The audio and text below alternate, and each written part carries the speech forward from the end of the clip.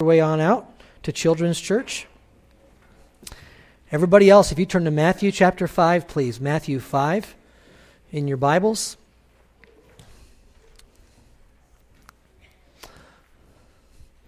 I'll give you a little forewarning. We're going to be in several places in God's Word today, and so we don't always do that, and oftentimes we'll put scriptures that are complementary up on the screen. And we'll have a little bit of that today. But we're going to have you turning to at least 2 or 3 more places today. And we'll see how fast your fingers are. It's always good in my ears to hear the pages rustling. Even if you're beeping, punching along on your device, that's fine too. I've noticed that it's good for me to lay my eyes on the words that we're reading. And at least in 2 other passages, we're going to be reading longer amounts. And I hopefully that will help us with this particular lesson that we have today. Would you bow with me in prayer one more time? Gracious Father, we would come to you with an expectation that we would be taught the Word of God. We praise you for the fact that we have a Bible right in our own grasp, in our lap, or in our hand, that we can look upon, the blessing of your Word. We thank you, Lord, that we can join together and be encouraged and even discuss a sermon or a lesson afterwards. We thank you, God, for the clear, present teaching of the Holy Spirit, and we would ask for that at this time, that you would allow us to take a look within ourselves so that we might, yes, increase in knowledge, but also increase in the amount of light that we are giving in the place that you have placed us. We pray these things in Jesus' name. Amen. I found myself recently on the receiving end of kindness that really I did not earn. It came because I had a birthday recently. For some of us, birthdays are things that you look forward to. You like going down that road, and you want to have a great birthday. For others, you've counted too many birthdays, and so you would just assume not celebrate a birthday. I found myself just this past week celebrating a birthday. I just turned 45 years old, and I am glad for that. And I am glad for the special treatment that I received, that really I did nothing to earn. It was my birthday. That was it. And I made observations on several points. It started out earlier in the day where I talked to my wife, and I said, I've got this shirt that's really comfortable, but it's kind of got a mark on it, kind of a stain on it. Do you think it'd be okay if I wore that shirt today? And she said, well, it's your birthday. Wear whatever shirt you want. And so I wore that shirt that's got a little bit of a stain on it, even out in public yesterday. And then as we were going, I was planning my day around my meals. Sometimes some of you do that, I know. You plan your day around what meals you're going to have for special occasions. And we were going out, and I said, do you think it'd be okay if I had my big meal earlier in the day, even before 12 o'clock, and then for the rest of the day, just kind of had treats and snacks? And my wife responded, well, it's your birthday. I think maybe if that's what you want to do, go ahead and do that. And so I followed through with that plan yesterday. And I'm paying the price today for that, unfortunately. When we got out to the restaurant with my family, we went and I took the liberty of telling our waitress, it's my birthday today. Just like that. And I said, you guys have anything for people that have birthdays? She said, you can pick any dessert on the menu that you want, and it's free, just like that. And so I went and looked, and of course I picked the most expensive dessert that was on the menu. I said, even this one here? And I knew I was getting sweets later on that night, but I still chose a special dessert because she said it's free. It's your birthday. And then the biggest test was later on in the meal when my son was eating his sandwich and his French fries, and I asked the question that I usually know the answer to, and I said, can I have some of your French fries? And the answer from my 17-year-old son typically is, no, I don't think so, and he usually eats them all. And yet, yesterday, he said, sure. Go right ahead. Do you know why? Because it was my birthday. I didn't do anything really special to earn that. I was born. There's nothing that I did that was special. I didn't do any of the work for that at all. And yet, I enjoyed being on the receiving end of some treatment that I did not deserve. Today we're going to be looking in God's Word and continue our study in the Beatitudes. And we're going to be looking at what Jesus Christ taught about individuals that are on the receiving end of something that not only do they not deserve, but they deserve something very, very different. They deserve the opposite of what God would give. Our topic today is mercy. And we'll learn in God's Word today that God is in the business of creating little experts all across this world at people that are giving out mercy. God is creating in His sons and daughters ones that are very, very good at giving out mercy. And the reason why individuals can catch this and become experts in it is because they have observed it from the ultimate giver of mercy Himself, and that is our God. Matthew chapter 5 and verse number 7 says, "Blessed are the merciful, for they shall receive mercy." We've divided each of these Beatitudes into two different sections, and we'll do that again today. The first section is the role. And very clearly that is God blesses those who are merciful. This is what God does. I've given us on the screen a good definition for our purposes today of mercy, and I hope that you'll hold on to this. If you're taking notes, write down that definition. A tender heart that, there's two things involved, a tender heart that cares and a tender heart that acts for the good of others. And we'll see this coming through as we go through our lesson today.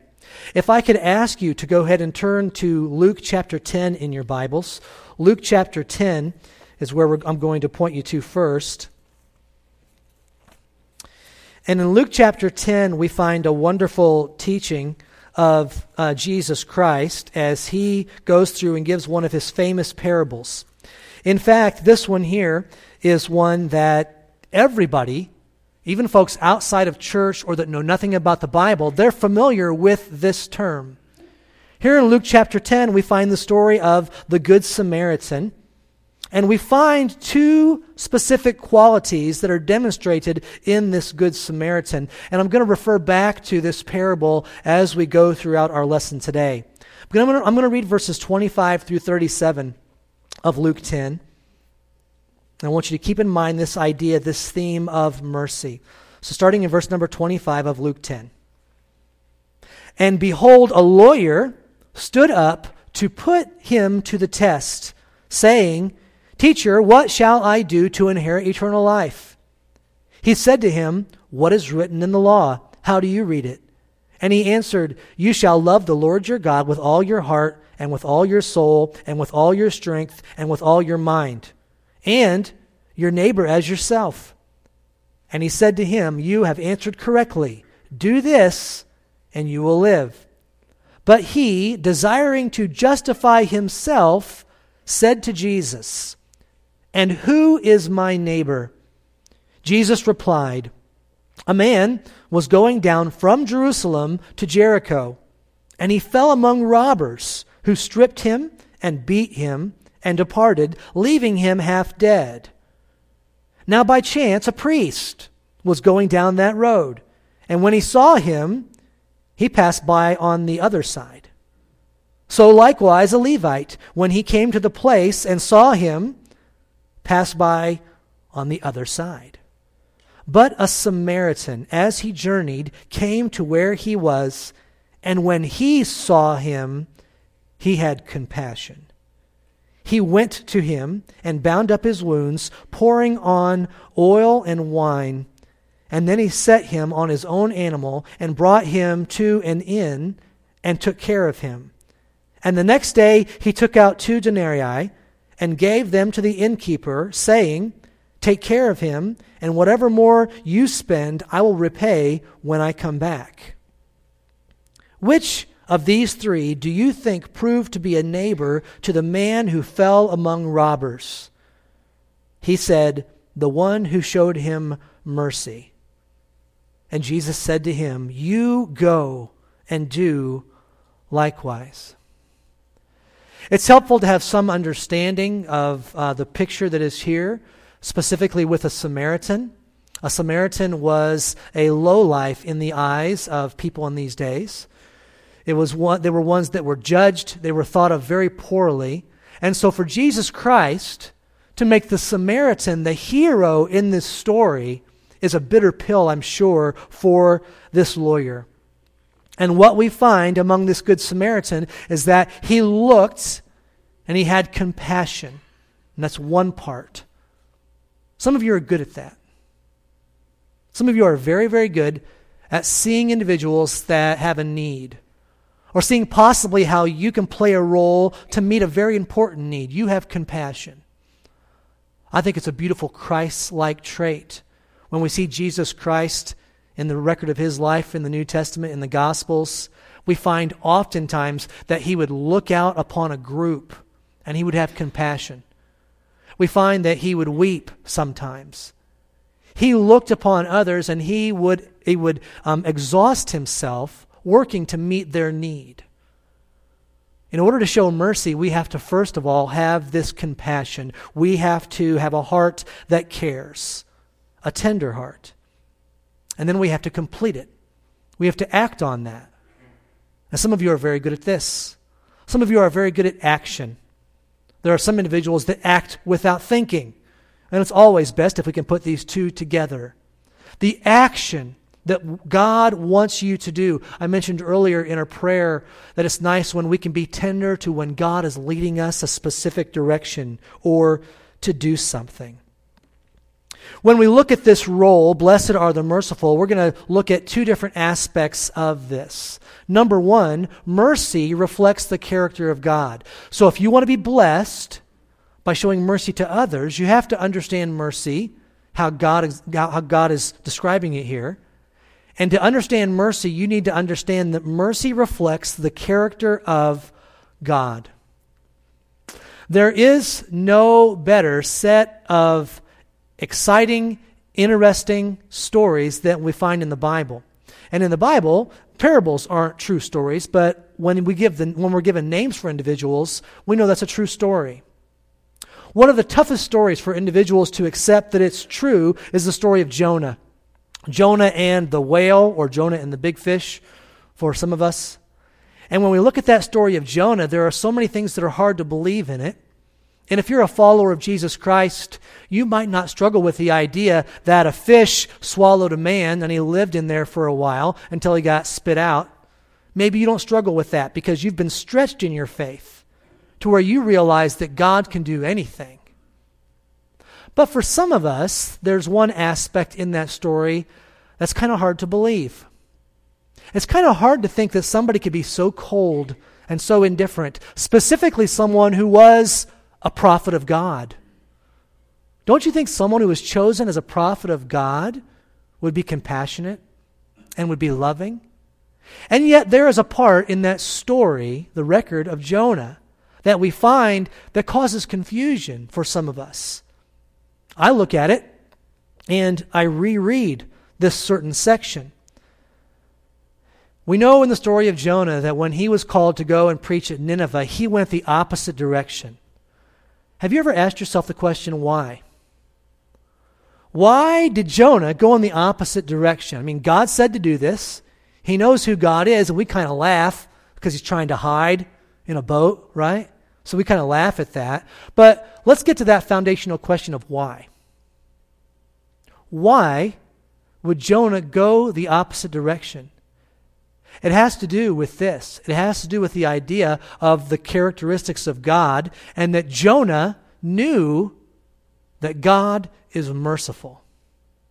And Jonah understood that if he were to go and do what God says, then these individuals, these horrible people that do not deserve forgiveness and mercy, that God would show them love and would forgive them. Jonah understood that because he had gotten to know God. Let me read for you verse number 2 of Jonah chapter 4, where it says, "And he prayed to the Lord and said, O Lord, is not this what I said when I was yet in my country? This is why I made haste to flee to Tarshish.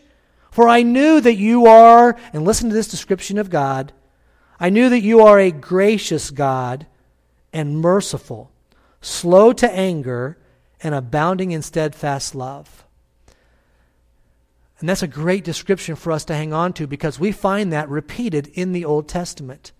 That God is gracious, He is merciful, He is slow to anger, and he is abounding in steadfast love. Jonah knew this because he was a prophet. It's likely that he had read it in the law in the Old Testament. In Exodus 34, verse 6, it says this, "The Lord passed before him and proclaimed, the Lord is a God merciful and gracious, slow to anger, and abounding in steadfast love and faithfulness." 3 different times in the Psalms we find, "But you, O Lord, are a God merciful and gracious, slow to anger, and abounding in steadfast love and faithfulness." And this, just to round it out, we find it again in Joel chapter 2, verse 13. "Return to the Lord your God, for he is gracious and merciful, slow to anger, and abounding in steadfast love." So in order for you to be blessed by being merciful to someone else, you need to understand that mercy is an attribute of God. This is one of those qualities that we're trying to copy in our lives. I hope you have a high opinion of the Scriptures, and I hope that if the Bible says it, you believe it. But let me go down this road here. I think that many people expect it of God, even apart from what it says in those multiple places in the Bible, that God is merciful, abounding in love, slow to anger. Even apart from those places, I think that individuals kind of expect God to be merciful. Have you ever seen that? Have you ever been in a conversation with someone, and maybe someone who knows very little about the Bible, and yet they have an expectation that God is going to conduct himself in a certain way? And one of those ways is a way of mercy. I would suggest to us today that many people expect this of God. And I want us to turn to one more place in our Bibles to see this. If you would turn back to Genesis chapter 18, please. Genesis chapter 18. As I was driving in this morning, about 8:30, I came across, there was a program on WMPC, and the topic was mercy.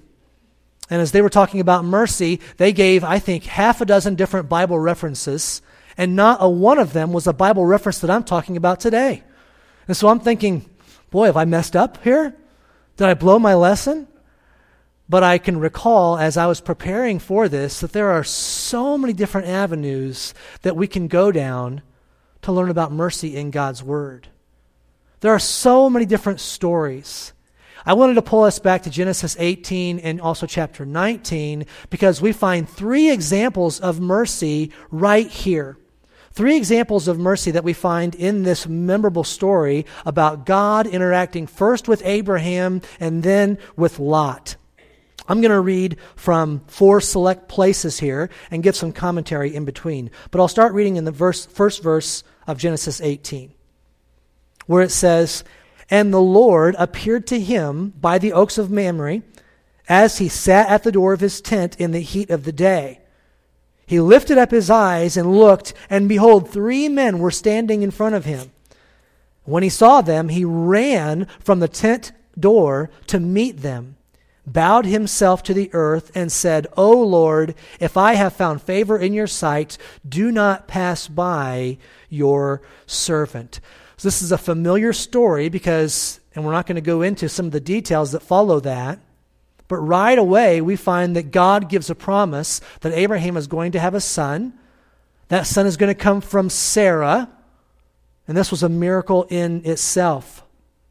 And as Abraham visits with these 3 angels, they get up to go, and then before they leave, they say, "Shall we keep from this one, from Abraham, the one who will be the father of nations, shall we keep from him what's about to happen?"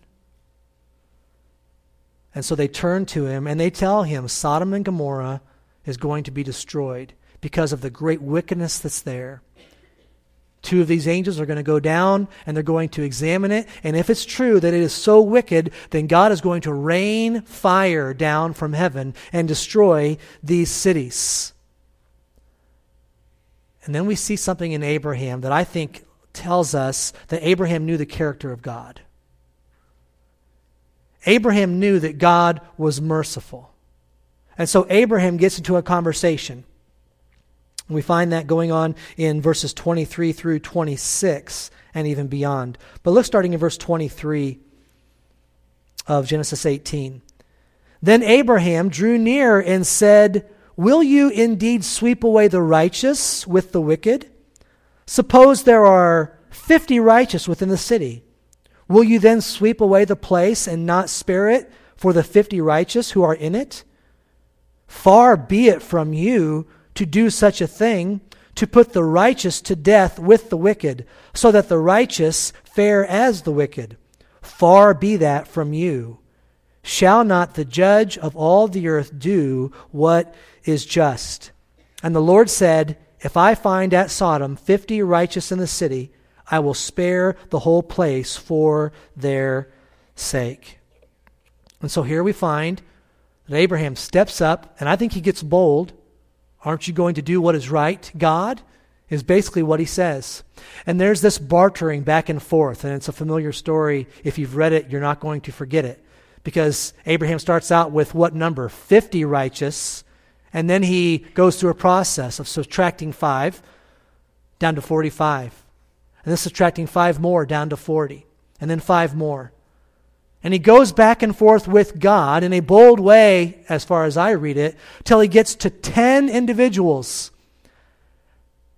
And if I'm reading between the lines, the little white spaces where we don't have any information, I'm thinking, well, Abraham knew that Lot was there.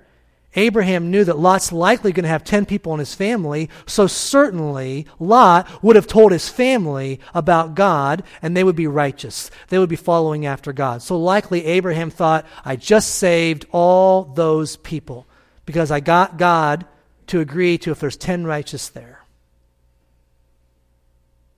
And of course we understand that there were not 10 righteous that were there. This is the first example of mercy that we see, and I think Abraham expected it of God.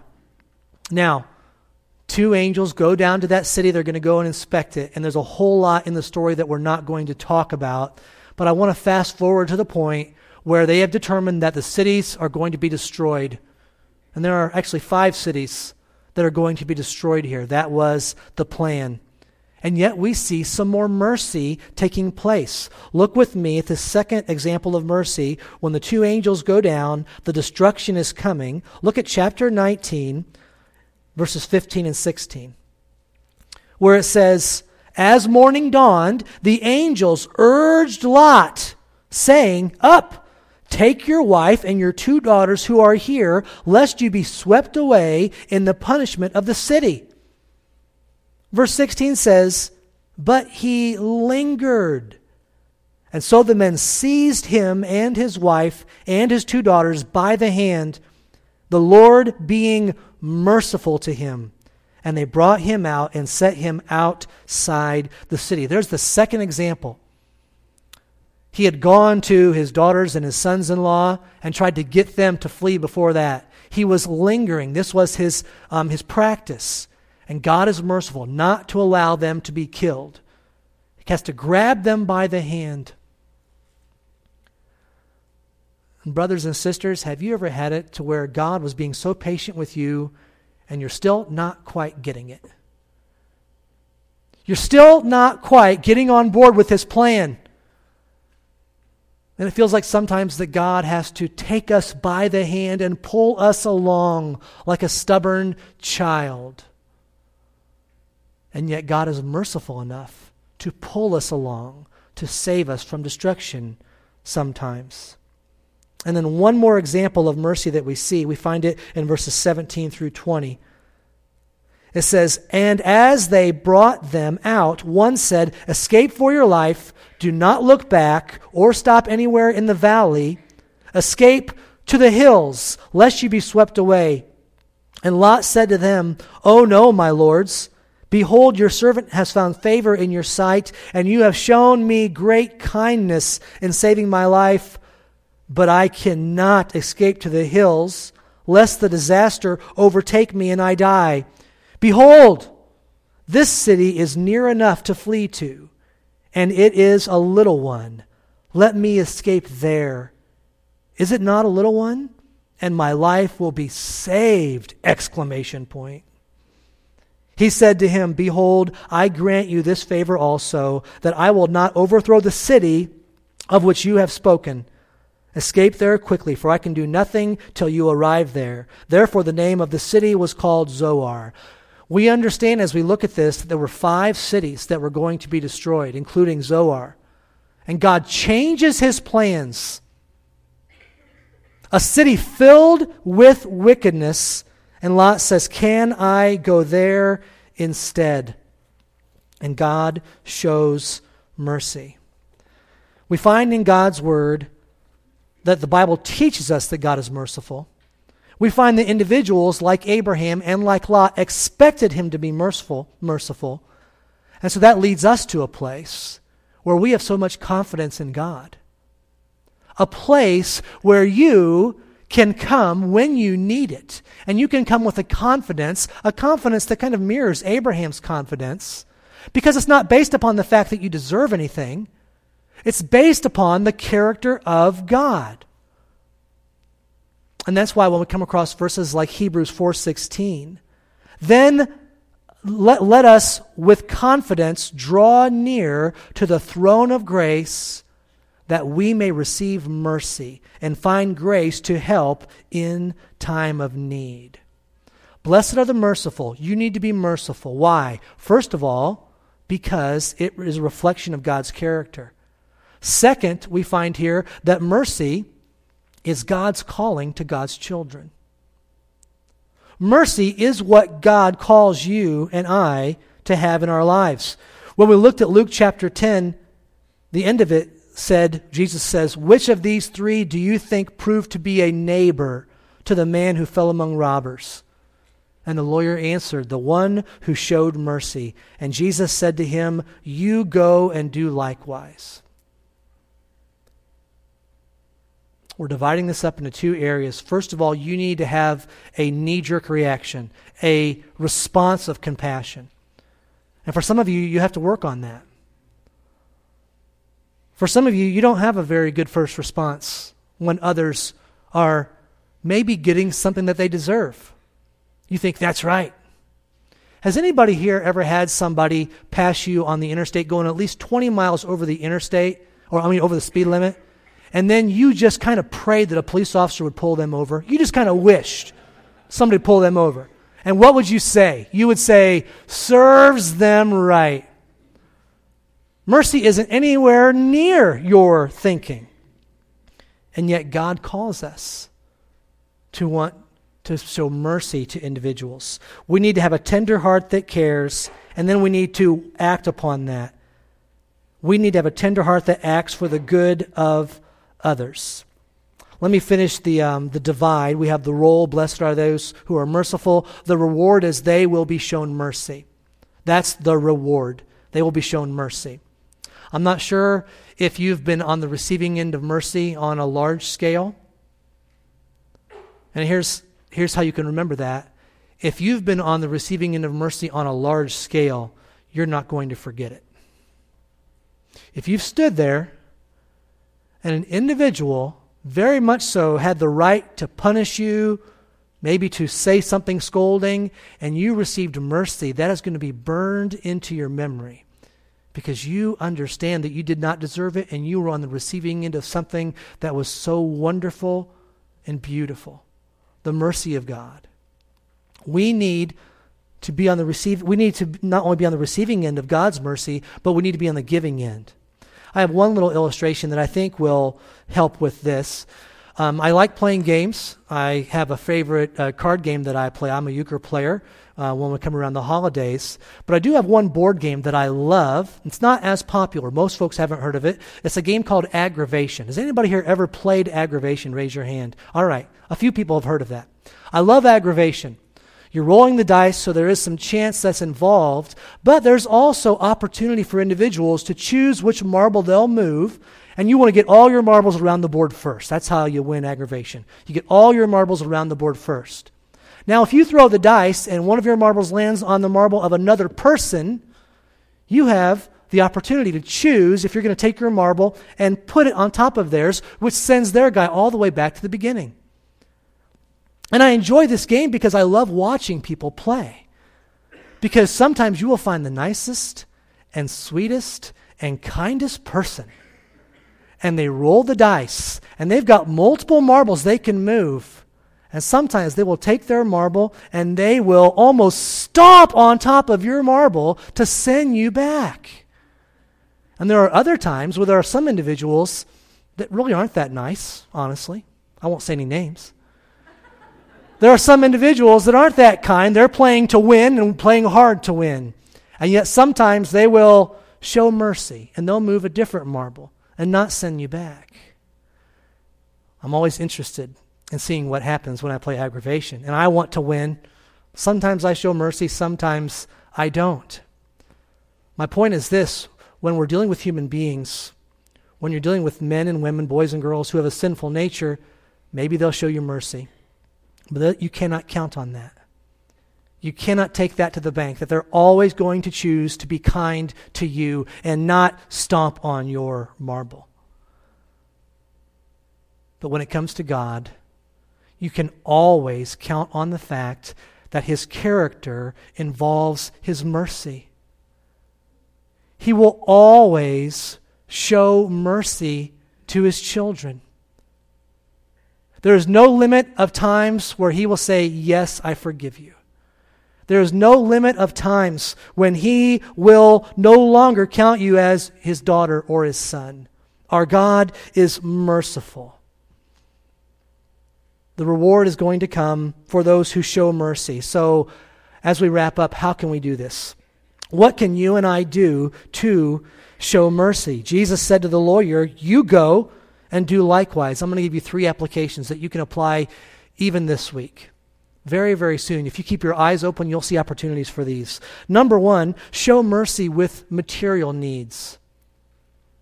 You can show mercy with material needs. In our ABF group, we were talking about this passage not too long ago, 1 John 3:17 and 18. But if anyone has the world's goods and sees his brother in need, yet closes his heart against him, how does God's love abide in him? Little children, let us not love in word or in talk, but in deed and in truth. Can I suggest to you that you will have opportunity to show mercy to someone with material needs? The Good Samaritan opened his heart. He had compassion. And as a result of that, he opened his purse. And he paid the price and whatever more it would add up to. Sinclair Ferguson is very helpful in his commentary on the story of the Good Samaritan, where he gives these ideas. He says the Good Samaritan, when he faces this person who had been hurt, the Good Samaritan does not automatically go after the robbers. He doesn't do that. That's not a bad thing to go after the robbers, but that wasn't his response. Ferguson also says the Good Samaritan does not respond by going to the local leadership and let's make this a path that's a safe path. Let's make this path great again, kind of an idea. And saying, let's get this cleaned up, fighting for less crime. It's not what he does. It's not a bad thing. But Jesus tells this story and gives the response of the Good Samaritan because we find that the Good Samaritan responds with mercy.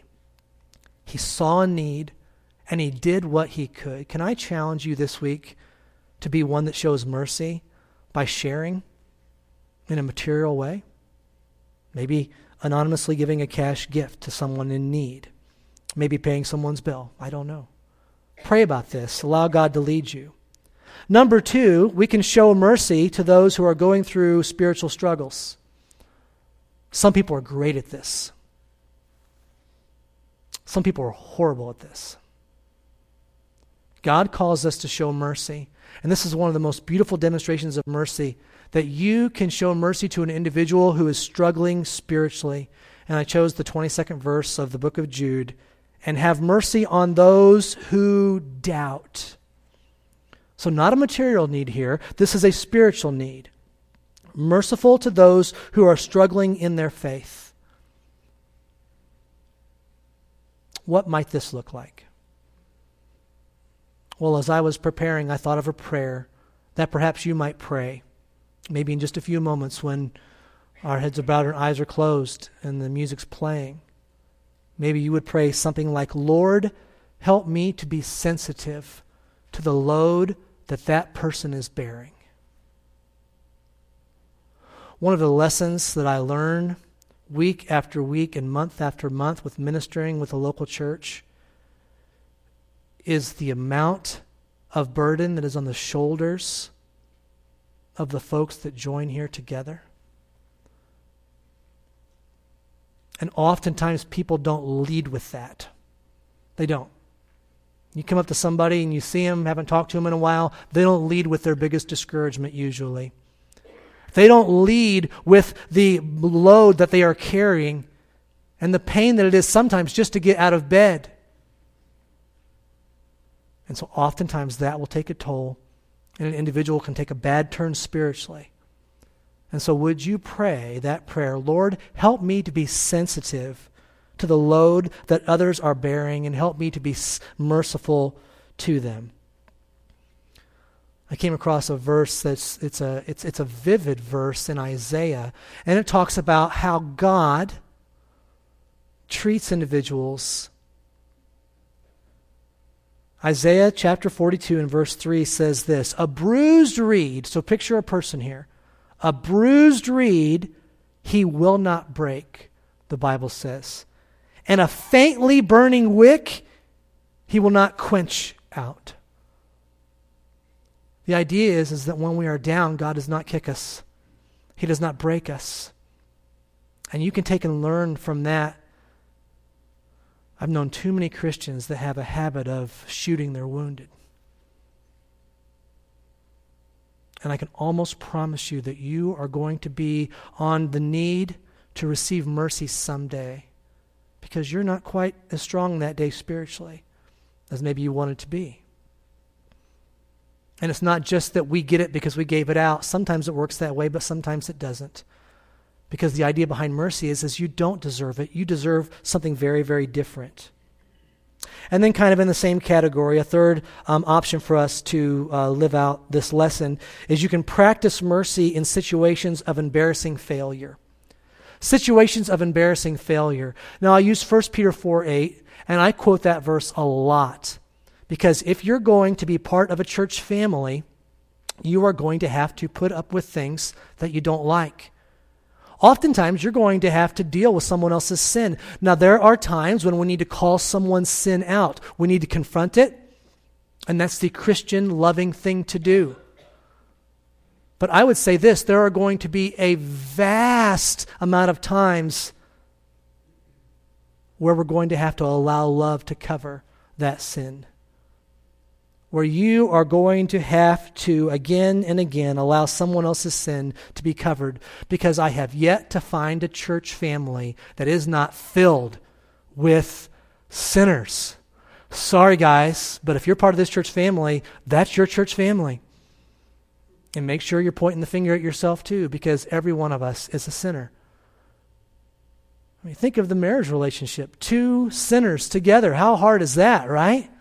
Now let's put 190 of us together. Holy smokes. How did we not burn down the building today, right? We are going to have to allow love to cover a multitude of sins. And this is going to require that you show mercy. Charles Spurgeon, the Prince of Preachers, he had a great illustration that he used repeatedly. Here's the word picture that Spurgeon gave in this area of mercy and working with others and kind of letting love cover a multitude of sins. Spurgeon said, you need to go through life with one blind eye and one deaf ear. Now, you do need a good eye and you do need a good ear. But as you go through life and as you're working with others, you need to have one blind eye and one deaf ear. And Spurgeon said this, my blind eye is my best eye. And my deaf ear is the best ear that I have. You need to be willing to overlook. You need to be patient, because God has been patient with you. And I think we miss that part. We get this big opinion of ourselves that we got to the point where we kind of deserve what God has given us. And that's why God constantly points us back to the cross, because that blood was shed not for all these people around me necessarily, but we need to focus on ourselves and understand that blood was shed because of my sin. And the hard-hearted person, the one that's always making a big deal out of little failures, this is one who will not be a blessing to anyone and will not keep friends for very long. And aren't you glad? Are you listening? Aren't you glad that Jesus does not treat us according to what we deserve? And all God's people said, amen. You need to be doling out mercy. Individuals need to be on that receiving end of mercy from you, and they will never forget it. I can remember places where I was standing among individuals that I loved and respected, and I can remember being on the receiving end of mercy. I did not deserve it. I knew what I deserved. I know what I would have said if I was in their shoes. That is Christ-likeness. To give out that mercy, that is a beautiful picture. And so Jesus Christ includes it in the Beatitudes. Why does he not treat us according to what we deserve? Because he is merciful. And he desires for you and I to show mercy to everyone. Everyone who deserves it? No. To those who don't deserve it. And that is what will make a lasting impression on individuals that are seeing your life. Let's pray. Gracious Father, it takes me back often when I think of my sin, when I think of your mercy and how thankful I am that you have shown that I am on the receiving end of that. And the danger that would come into my life of thinking that I don't need to show that mercy to others. The danger that I think the devil would slip that idea in there and say, well, instead, let's go this direction. Maybe this is better. God, would you allow me to receive this message? Blessed are the merciful, for they shall receive mercy. Would you allow me to have eyes that are open to show it to others? With heads bowed and eyes closed, no one looking around, there's two groups of people that I'd like to encourage to pray today. The first group is individuals who need to show more mercy. You've been forgiven by God, and you need to show mercy to somebody. Would you pray that God will open your eyes to an opportunity for that this week, maybe in one of these three areas suggested? The other group are individuals who have not been saved. They've not asked for forgiveness of their sins. God's mercy is available. All he expects us to do is turn to him, ask forgiveness, and trust. Even while the music plays, you can stop and thank God for the sacrifice of Jesus Christ on the cross and ask him to forgive you. Would you do that now?